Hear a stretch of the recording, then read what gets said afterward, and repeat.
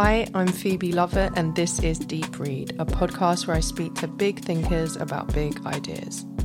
Every episode of the series is accompanied by a further reading list, which you can find at public-library.online. And if you enjoy the episode, I'd really appreciate if you could like, subscribe, and share this podcast with a friend. Thank you for listening. My guest today is the author and journalist Oliver Burkeman. I first interviewed Oliver back in 2019 when he was writing This Column Will Change Your Life for The Guardian, an ironically titled weekly investigation into popular and lesser-known routes to mental well-being. Since then, he has become the best-selling author of 4,000 Weeks, Time Management for Mortals, which is a thoughtful and thought-provoking challenge to our futile modern obsession with getting everything done. I found the book's core message, to embrace your limits, accept mortality, and give up on the belief that you will ever complete your to-do list, to be a much-needed antidote to the productivity gospel that has dominated our culture for all too long. I've always enjoyed the way that Oliver draws on a broad spectrum of ideas spanning everything from ancient philosophy to New Age spirituality, to offer genuinely fresh perspectives on modern life. I enjoyed speaking to him again for this podcast, and I hope you enjoy it too. So, good afternoon, Oliver. Thank you for joining me in this bizarre online podcast recording studio. Thanks for inviting me. Whereabouts in the world are you today, if you don't mind me asking? No, not at all. I'm in the North York Moors, where we live these days, having relocated from Brooklyn, New York, about a year and a half ago now. So you can't see, but I'm looking out over a view that continues to slightly astonish me, really. You're just the part. You've got the Patagonia gear on. Yeah, exactly, yeah. Even though I failed to shave for several days. There's no visual context for your setting, but your outfit tells me everything I need to know about your lifestyle. You might hear like a pheasant in the background or something, nice. Celebrating the end of recreational shooting season. Oh wow! Okay, a whole new world. Because the last time we spoke, and thank you again for making time to speak to me, I appreciate it a lot.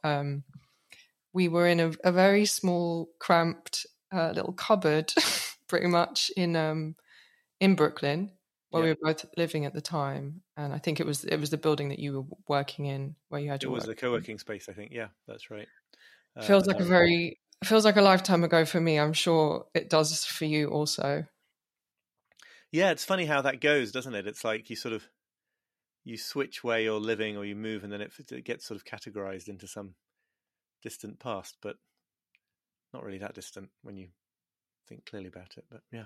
Well, I suppose, I was reading back the transcript of that conversation, actually. It was a nice conversation. Thank you again for having it with me. It was interesting even to read it back. But I think you mentioned in the course of the conversation that you were working on a new book, and I assume it's the one that I'd like to talk to you about today, which is 4,000 Weeks, Time and How to Use It, or Time Management for Mortals, depending on which part of the world you're in. Is that correct?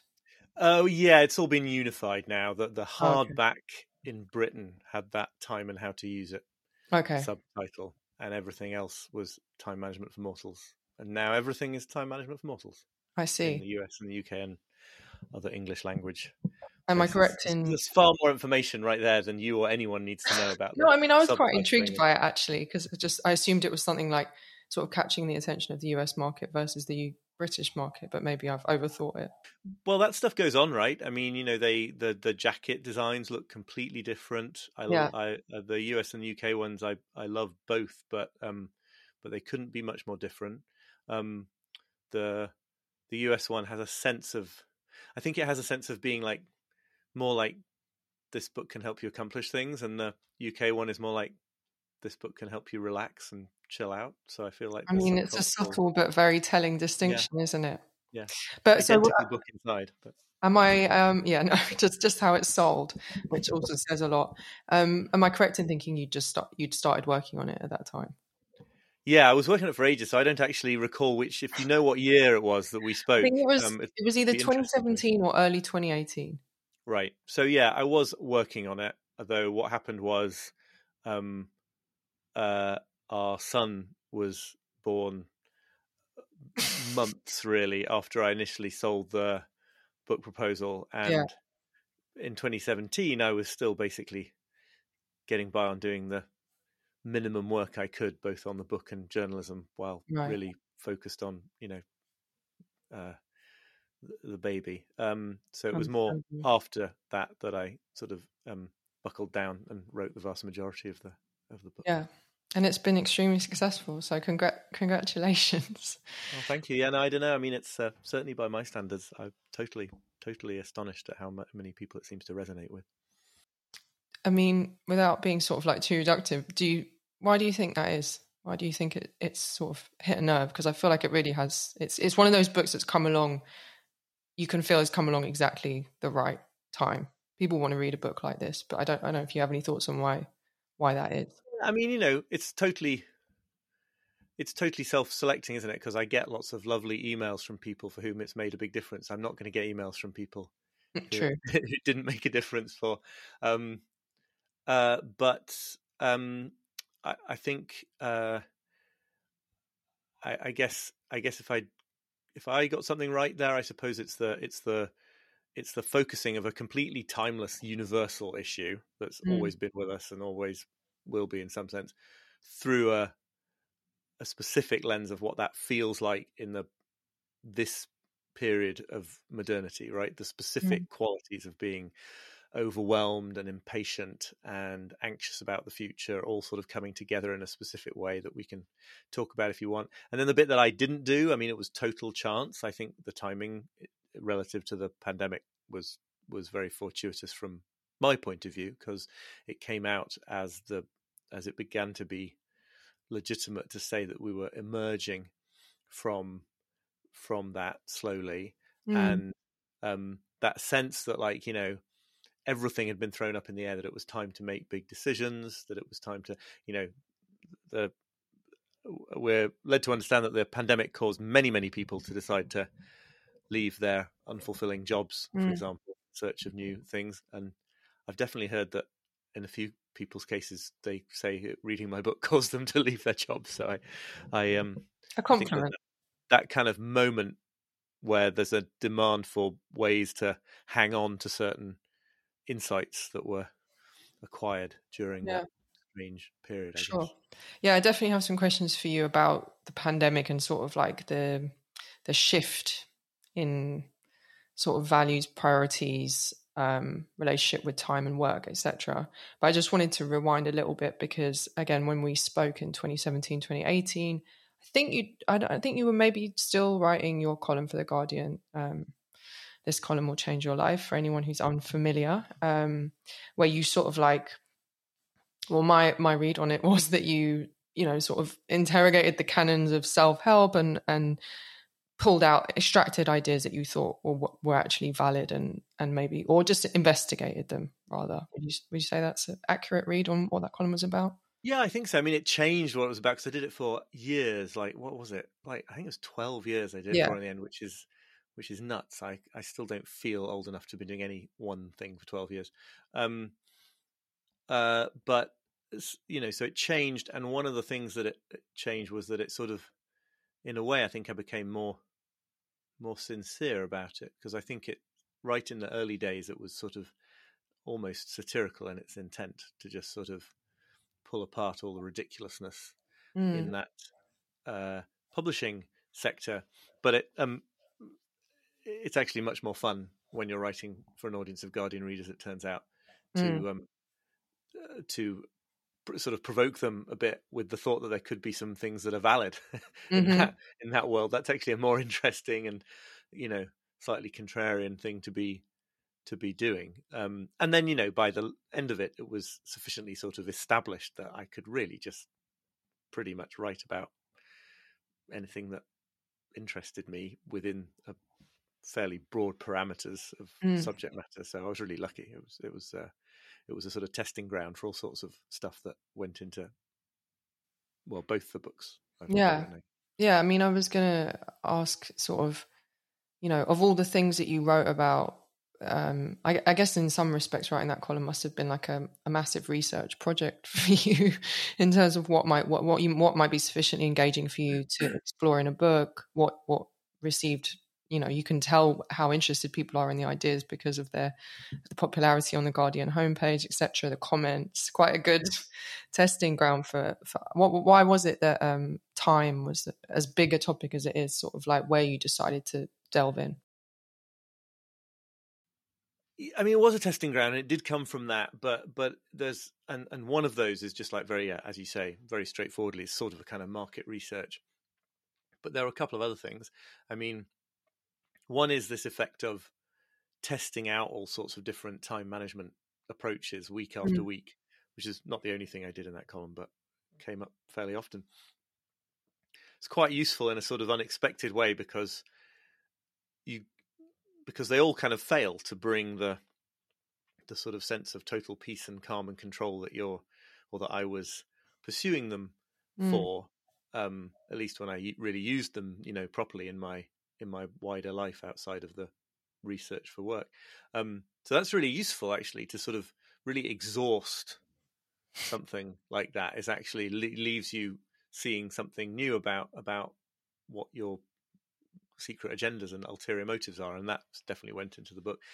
The other thing, I only kind of realized this in the last year since the book has been out, but I think the way I come up with ideas for, well, books, but also just any sort of longer thing that I'm doing, is it's really always retrospective. So it's like, it's not like, oh, what would be a good idea for a book? It's like, what's the through line with all these things that I've already been writing about? What's the umbrella topic that all this interesting stuff connects to? So the idea is already there. You just need to sort of find it. And so the really huge benefit of getting to work on a short column every week for years is that it sort of obliges you to engage with all those little ideas, not to wait perfectionistically till you've got a really good one.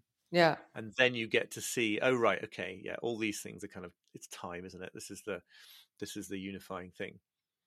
But then again, it's like, it is time, but then I don't think time management, if you understand it broadly enough, is a topic that excludes any aspect of human life at all. So it's a little bit of a cheat as well, because I think it's just really, I feel like, you could have given this book a far less appealing title, just like My Current Philosophy of Life as I Understand It. It's but time is a good lens for that, because it is the sort of focus of so many of our feelings of sort of struggle and being at war in our lives with. Yeah. And as I read the book, it's also essentially time is sort of this concept of time is a stand-in for the concept of mortality, basically, and like our collective inability in the West to like really grapple with I mean, the opening chapter of your book or the introduction rather, is in the long run we're all dead. So, I mean, again, correct me if I'm wrong, but that was kind of how I read it. It's like we need to embrace this idea of finitude, as you describe it, sort of like the idea that life is short. We're not going to be able to do everything we want. And really the only error that we make is, I suppose, not even an error, because I think it's an indoctrination in a sense that we've been conditioned to aspire to like endless growth, expansion, more as a byproduct of living under capitalism. That, again, that's my read. I don't know if you'd say that's accurate. And this book to me is like, it's it's a very like well-worded, gentle, informative way of reminding people you're going to die.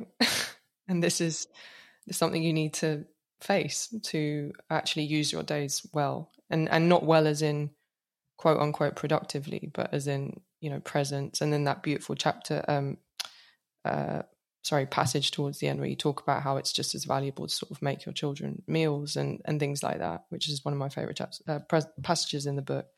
I won't read it all out, but you know it well, and people who are listening should just buy the book and read it. But I just wondered if that was sort of something you could expand on a little bit.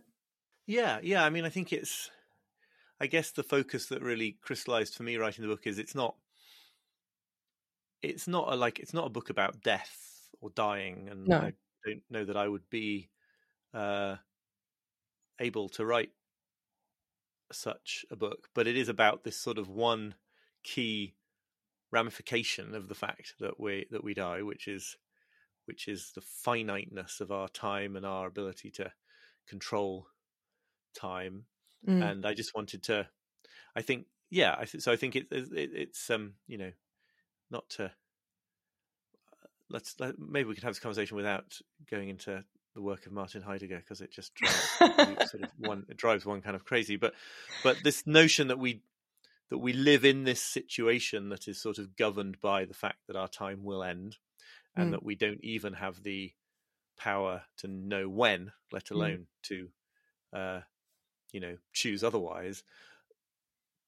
But that an awful lot of our lives are spent trying to find ways to kind of psychologically insulate ourselves from having to sort of feel what that's like. So I suppose one of the ways you can see the whole book is as an argument for all the ways in which that all the ways we go wrong in time with time, psychologically speaking, are sort of come from this kind of avoidance, this refusal to feel what it's really like and what it really means to be finite. And it isn't that if you face up to all that, your life will become completely serene and wonderful. I mean, it might be at an extreme.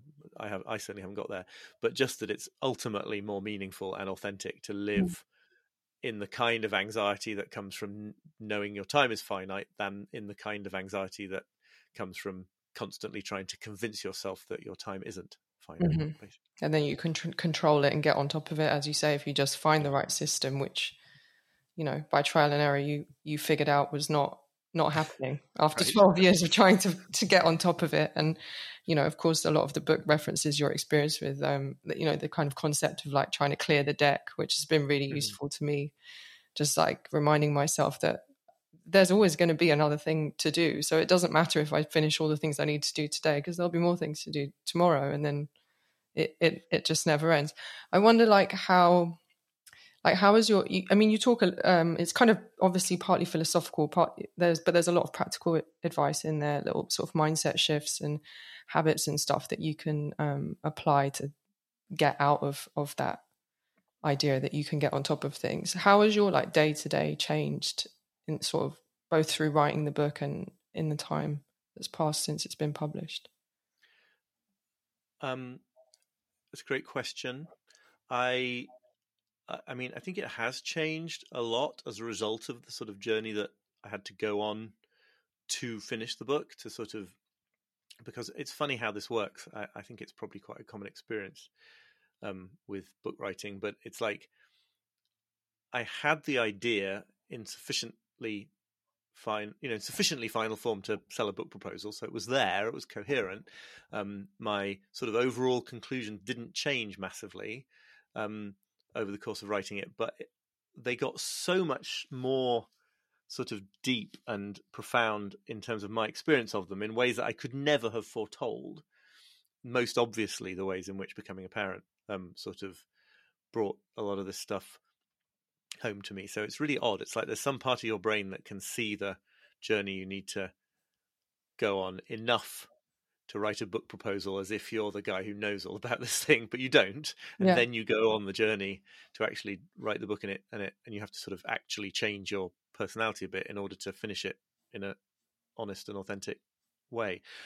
So I am, I doubt I'll ever be a completely non-anxious person, but I think I'm a way less of an anxious person. I think that I am much more capable of finding pleasure or even just sort of absorption in the things that I'm doing, instead of with that constant mindset of living exclusively for the future. It's a kind of disillusionment in a way, right? It's a kind of sort of positive disillusionment where whether it's as a result of writing the book or just getting a bit older, who knows? But like the notion that the moment of truth is coming later gets harder and harder to believe in. And the harder it is to believe in it, if you're lucky or you know a little bit of what you're doing, the more you can sort of find it right here, because it has to be found right here. So that's definitely changed. A curious thing about, on a more sort of day-to-day level, it's been weird having the book it's been weird having the book strike a chord with so many people, because I've written, and it's not the only subject in the book, but I talk at some length about dealing with large incoming streams of emails and demands on your time and things like that, and opportunities that you have to choose between and all the rest of it. And then the book has actually led to my having more of those than I have any previous experience of by a very long way. So volumes of email, things I could do that would be interesting and fulfilling and rewarding if I had the time, but I'm only going to have time for some of them. All of that stuff. So on a bad day, I'll be like, hang on, I've written about how to handle email overload, and I feel completely overloaded and overwhelmed by email today. Like, am I a total fraud and a hypocrite? On the other hand, I think this is a universal thing with sort of any kind of psychological growth or change in a positive direction, which is that you keep on moving up to your edge, right? So you keep on taking on new challenges because you now have the capacity to take them on, but then that brings you to a new edge where it's like quite a struggle. So it's certainly not the case that struggling with time related issues has gone away for me, but I think they've you've just gone into a whole new level. Well, they've graduated in an interesting way, right? There's this great quote from, I think it's attributed to Rilke, it might be mistranslated and all sorts of things, but which is that the purpose of life is to be defeated by greater and greater things. Right. And I've definitely gone like one notch along the scale of things that I can be defeated by. Yeah. I mean, I suppose as a writer, it's not intuitive to you to have a team, although perhaps you do have one. So forgive me if I'm insinuating something that doesn't reflect your reality. But for me, it's always like, even though I do a lot of different things, I sort of started out as a, freelance journalist. So when I get overwhelmed, other people around me remind me, most people who have a lot to do have other people helping them to do it. Yeah. Whereas I think you're used to sitting in a room on your own. The idea that you have a team of some kind takes a while to come around to. Yeah, I'm going through that transformation in certain ways right now, and I do find it sort of agonizingly difficult to move to that place, but it's happening, and it clearly I hear it really helps. Yeah. One of the other concepts that I really enjoyed or sort of found very thought-provoking in the book, it probably because it sort of relates a little bit to my life, or at least the way I used to live it a bit more, probably around the time that I first met you, was like this idea of temporal sovereignty and the idea that it might be aspirational to have complete control of your time, but actually it's quite a misguided idea of what time is for and how it's most fruitfully enjoyed. And it reminded me, I read a quote from Zadie Smith a little while ago, where she sort of talked about how she sort of said, like, in New York, that she says you can settle your life how you want it, lunch here and dinner there, and if someone gets in your way for a second, you're ready to bite their head off. But life should involve things you don't want to do, complication and uncomfortable things. And then when she's back in London, she's got, her family vying for her attention and whatnot. And she said, like, without it, what are you? Just some international global writer thing. There's nothing there. And I thought that really was like captured what you were talking about in that, because you talk about digital nomad culture, which for a long time was sort of, and maybe it's changing now, but it's sort of like posited as like the ultimate aspiration for like the technology of our era, what it can offer you. This idea you can just bounce around from a beach in Bali to, whatever, with your laptop, and that being sort of like a goal. Could you talk a little bit more about that idea? Yeah. So interesting. Yeah, I mean, absolutely. It's fascinating to me that we have this sort of cultural value. Obviously, only a small number of people are digital nomads at any point in their lives, but everyone else in their jobs is sort of aspiring towards more freedom, and some of that is really good, right? Because some of these arguments make it look like I'm sort of against flexible working or family friendly policies or something. It gets quite dicey, but we do just take it as a given that there's only advantage in having more control over when we do what we want to do.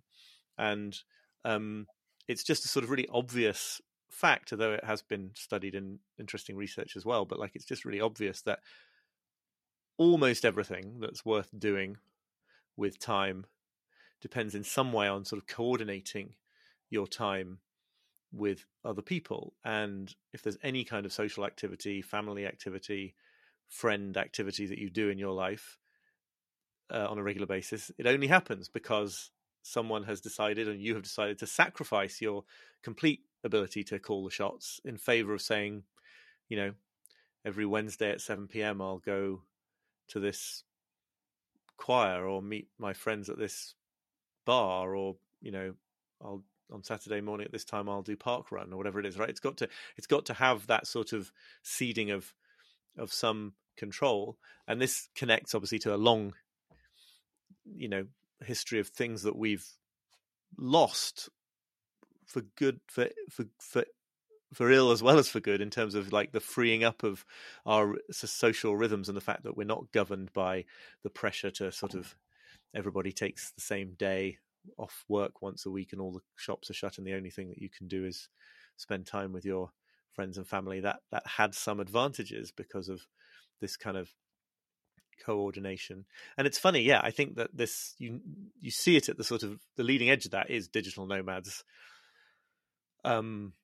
This notion, and I'm not saying it's totally wrong for people for a couple of years in early adulthood. This kind of thing might absolutely be part of one's explorations, but there's lots and lots of accounts from those people after it's been going on a while of the sort of the loneliness of that life, because you just go around the world basically on your own, or you're making sort of very, very superficial encounters with other people who are going around the world on their own, and it's just not. You've sort of got too much freedom in that context over your time to allow friendships and familiarities to develop. And looking back on it, I think one of the things that happened to me fortuitously, but totally without planning, was that I did sort of I wasn't a digital nomad, but I definitely sort of left the UK for the US in that spirit of like, I'm going to do what I want to do, and Same. And all the rest of it, and sort of accidentally got put down roots there, right. In terms of relationship and child, and property ownership. It was in that order, weirdly. Yeah.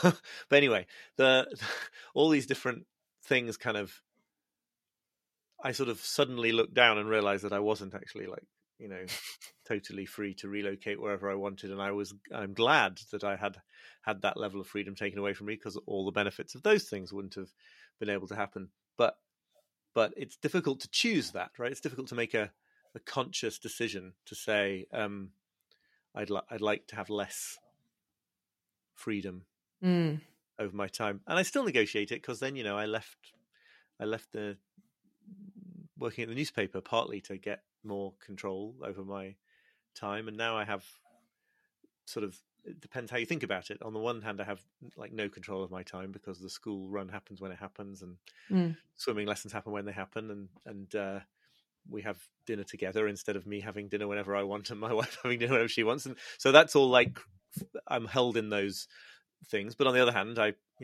most days at 9 o'clock, I've got sort of 7 hours when I can, or 6 hours when I can sort of do what I want. And it's quite hard to use that time well. It's kind of, it's easy to let it be taken over by the wrong things. Yeah, I mean, my most efficient friends are certainly the ones with small children, particularly my friends with mothers. They get things done at astonishing speeds, because they only have 45 minutes free time, so they're going to use it well. But obviously, not recommending having a child as a sort of time management technique, productivity trick. No. I mean, I've thought about it, but anyway, I was it's interesting to. I obviously really relate to the mindset that you're describing. But it is funny to watch, whether it's on TikTok, Twitter, whatever, sort of like younger people, Gen Z, particularly the youngest of the Gen Z, who don't seem to align with this sort of productivity mania that gripped you and gripped me at all. In fact, they're very vocal about rejecting it and I watched like a TikTok montage yesterday, which was captioned, "This gives me hope capitalism will end in our lifetime," because it was just all these young women, I think it was just women, saying, I don't want to work. I'm not interested in this. Like, I don't dream of this. And it's such a profound shift for such a relatively small amount of time. I wondered what your thoughts are on it. Yeah, it's really interesting. And, all sorts of signs are sort of the way that people talk about burnout today and the sort of the anti-work movement and all the rest of these things. It's hard to know whether the ways I want to dissent from that are just because I'm a fuddy-duddy compared to those people. So I'm sort of like, I'm at a different stage in this process, this revolutionary process, and I'm going to be sort of, insufficiently radical for where society is going. I guess, it's really useful and totally liberating and important, psychologically speaking, to see that just going a bit faster, just getting a bit more efficient, just optimizing your personal productivity one more level is not going to bring you the thing that it promised. And that, I think that's part of what you're talking about. I've essentially spent no time on TikTok, I have to confess. No, I have deleted it, but the TikTok gets everywhere. You don't. Culture, right? I don't know if that on Instagram, TikTok's on Twitter. You don't need to be on TikTok. Right, okay, I certainly see it on Twitter, even if it's mainly sort of people my age talking about it like a curiosity. But there's something really positive in that notion that we're not just one more technological advance from finally being able to be in a commanding position over all these demands, that in fact there's something really wrong with the demands, and there's a kind of liberation in that, even if you can't quit your job, right? There's a psychological sort of existential liberation, at least in not going along with that logic, not thinking that getting more productive and efficient is going to save you. At the same time, I don't know where that leaves the idea of work in the broadest sense, in like the sense that Carl Jung used it or something, as a center of meaning in life. And I certainly resist the notion that you do. I feel like I encounter among some people younger than me that there's sort of no hope of that. It's just a fool's errand to try to expect that your paid work could be a really important center of meaning in your life. And it may be to do with economic changes that it's true for people my age and isn't true for people in their 20s, that this should be possible. But it's like, actually, that sort of stance that says we can't expect work to be we can't expect paid work to be fulfilling seems to me to maybe sometimes risk being a kind of a like perpetuating the problem, right? Because it's a sort of it just sort of, it's a resignation to the idea that what you do in your job is going to be absurd or impossible or just meaningless and exhausting. And I don't quite know what I think about that, because obviously, it's just patently not true for me that my work is just something I'd much rather do none of. Yeah. And that's a privileged position to be in and to be able to say, but that doesn't mean that it's not part of the mix. Yeah, I don't know. Yeah, no, it's obviously it's a big topic, and I mean, in some ways it feels like it's almost like people psychologically priming themselves for the inevitability of AI sort of really massively changing the way the workforce looks.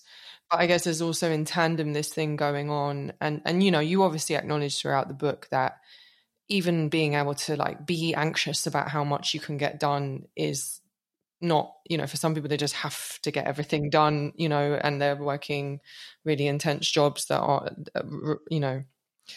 they don't get to decide how to organize up their time and whatever. And you obviously acknowledge that in the book. So there's kind of like this weird thing that's going on in the quote unquote discourse among younger people, where it's like partly they don't really ascribe to the idea of work being meaningful that you describe, but they're also sort of like living, they've come of age into an economy where fewer and fewer people, sort of like people having to work harder than ever.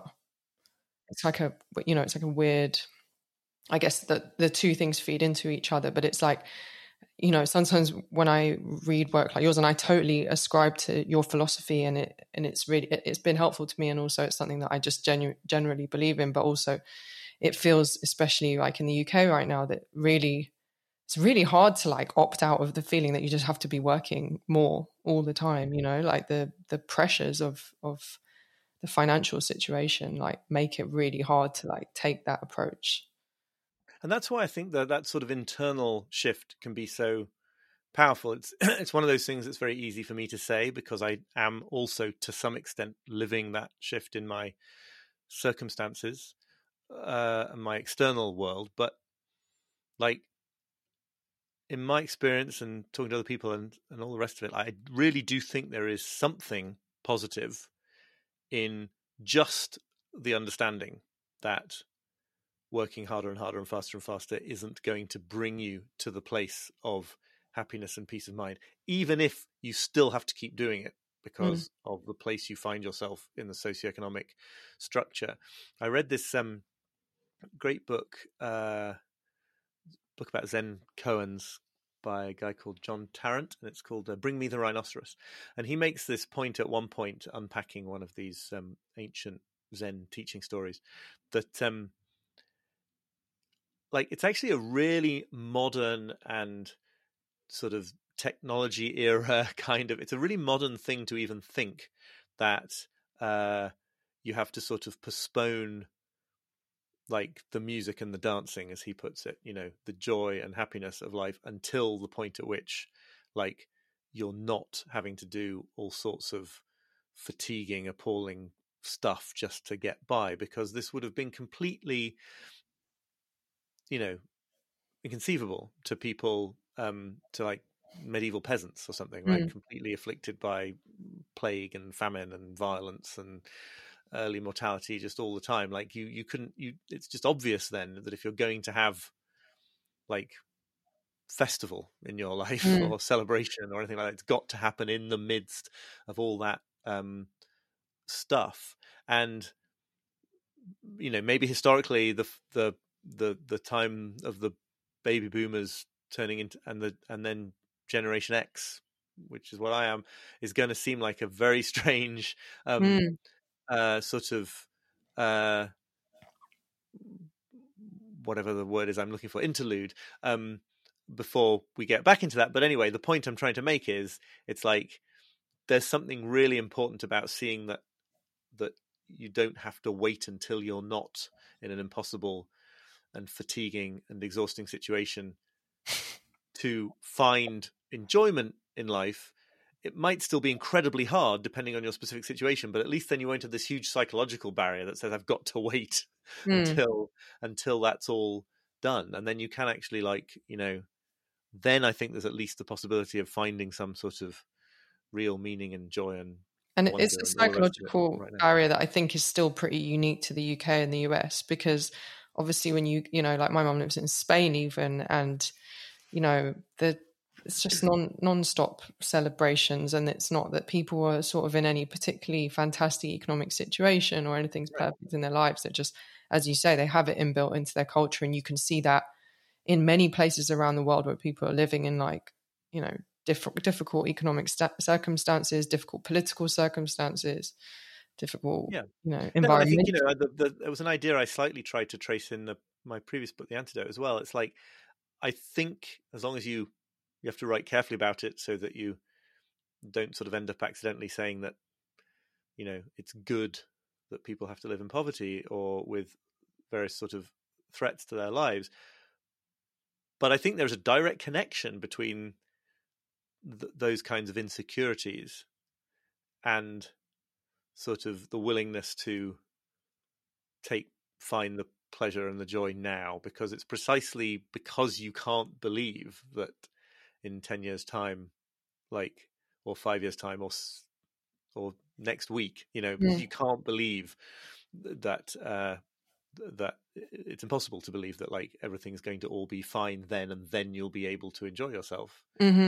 That's exactly why you sort of might as well enjoy yourself now, which is something that I think we can all go through in our lives as an understanding, but it's actually easier in worse circumstances sometimes to do that. Absolutely. Just conscious of time, so I just wanted to ask you, I don't know if you got a chance, I think I sent you in the original email a question about some books. Did you have a chance to think about that? Did you? I did. Yes. I thought about it, and I don't know that I sort of went round in circles, but I've got some answers. Okay, because I just was interested. I mean, I could ask you many questions more about this book because it's so broad and it covers so much. But I was interested. You obviously have like a very broad reading practice. The book, even your references, like span from sort of like New Age, slightly like wacko ideas to like very rigorously researched studies and whatever. And I was just wondering if you could share maybe a book that recently made an impact on you and a book that you would recommend to everyone, and why. I will try. Yes, these are both on the sort of, well, no, they're not really New Agey. Really, they're quite sober in their spirituality, but they are spirituality. They would be in the spiritual bit of the bookshop, probably. So the one that I'm thinking about a lot recently is actually got it here. It's called Being Time: A Practitioner's Guide to Dogen's Shobogenzo Uji by Shinshu Roberts. So it's a mouthful, but it's a long commentary by a contemporary Zen. I think she's a Zen priest. I think that's what you call her. Called Shinshu Roberts, who's an American, about a text written by one of the founders of the Zen tradition, Dogen. Anyway, this is kind of quite a scholarly thing. It's quite sort of for people who are kind of really into this stuff. But what the headline that I found so amazing about this book is that in my book, in 4,000 Weeks, I sort of I was sort of on the trail of this notion that I eventually kind of just about got to, that it makes more sense to think of time as something that we are rather than something that we have, and that there's something very sort of important and liberating about the notion that we are time. And the closest that I got to sort of finding sources for this was in the work of the aforementioned impenetrable writer and Nazi Martin Heidegger, whose magnum opus is called Being and Time, and that maybe you could say makes the argument that being and time are the same thing. And it was always I had to sort of figure out how to incorporate his references to him in the book, given his sort of abhorrent politics and all the rest of this. And then it's basically here in the work of Dogen from the whatever century, but anyway, not a Nazi. No, not a Nazi, and had basically got there already with this notion that that being and time are somehow the same thing, and that this is a way of talking that can really help you if you catch it, if it happens to resonate for you. It can really help you on that sort of shift of perspective into a very different way of relating to time. And anyway, Shinshu Roberts really sort of takes these very condensed, potentially very opaque little paragraphs from Dogen, and then gives you like a sort of commentary that puts it into a language that makes sense and that I can understand, and gives me examples and things. So I really loved that book. Thank you. That's a very solid recommendation, and obviously you've looked a lot into that topic, so I'll take your word for it. The book that I would recommend everyone read is called Death: The End of Self-Improvement. and it is by a spiritual teacher called Joan Tollefson, also American. And I did write about this actually in one of my sort of last columns towards the end of the Guardian column. But it's a sort of combination, slightly new agey spiritual text combined with a sort of account of the author's, first of all, sort of her account of her mother's death and being with her mother through that, and then of her own encounters with mortality and her sort of her own cancer treatments and her sort of like confrontation with mortality. She's very much alive, Joan Tollefson, but she has really been through some very sort of intense treatments and painful things to get that way.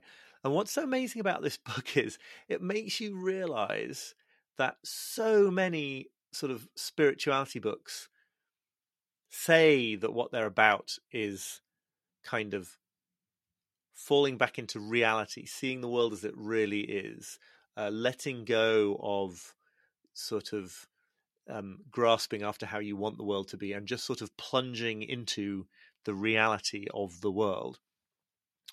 But then actually what they do is they plunge you into the reality of, like, you know, being on a gorgeous mountainside or sort of floating through the sky, or looking at, and the covers of these kinds of books always have like a little pond with a pebble on it, or a sort of, you know, the sun through the clouds and a lotus flower on water or something.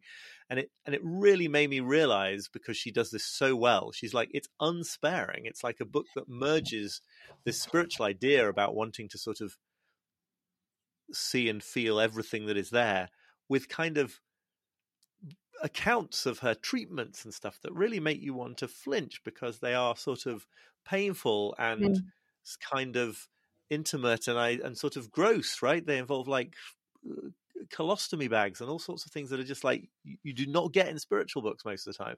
And the effect of going on this journey and getting over your sort of like, I'm not sure I want to read about what that was like kind of reaction is actually much more powerful and interesting, and sort of flicks a switch in you much more definitively than these books that sort of pay lip service to that. But on some level, you know, they have just talked you through like the upsides of this. So I'm probably making this sound really grim and unappetizing. Not at all. And it's not Joan Tollefson's great skill that it is funny and not unappetizing and totally charming and sort of transporting at the same time. So I would highly recommend that book.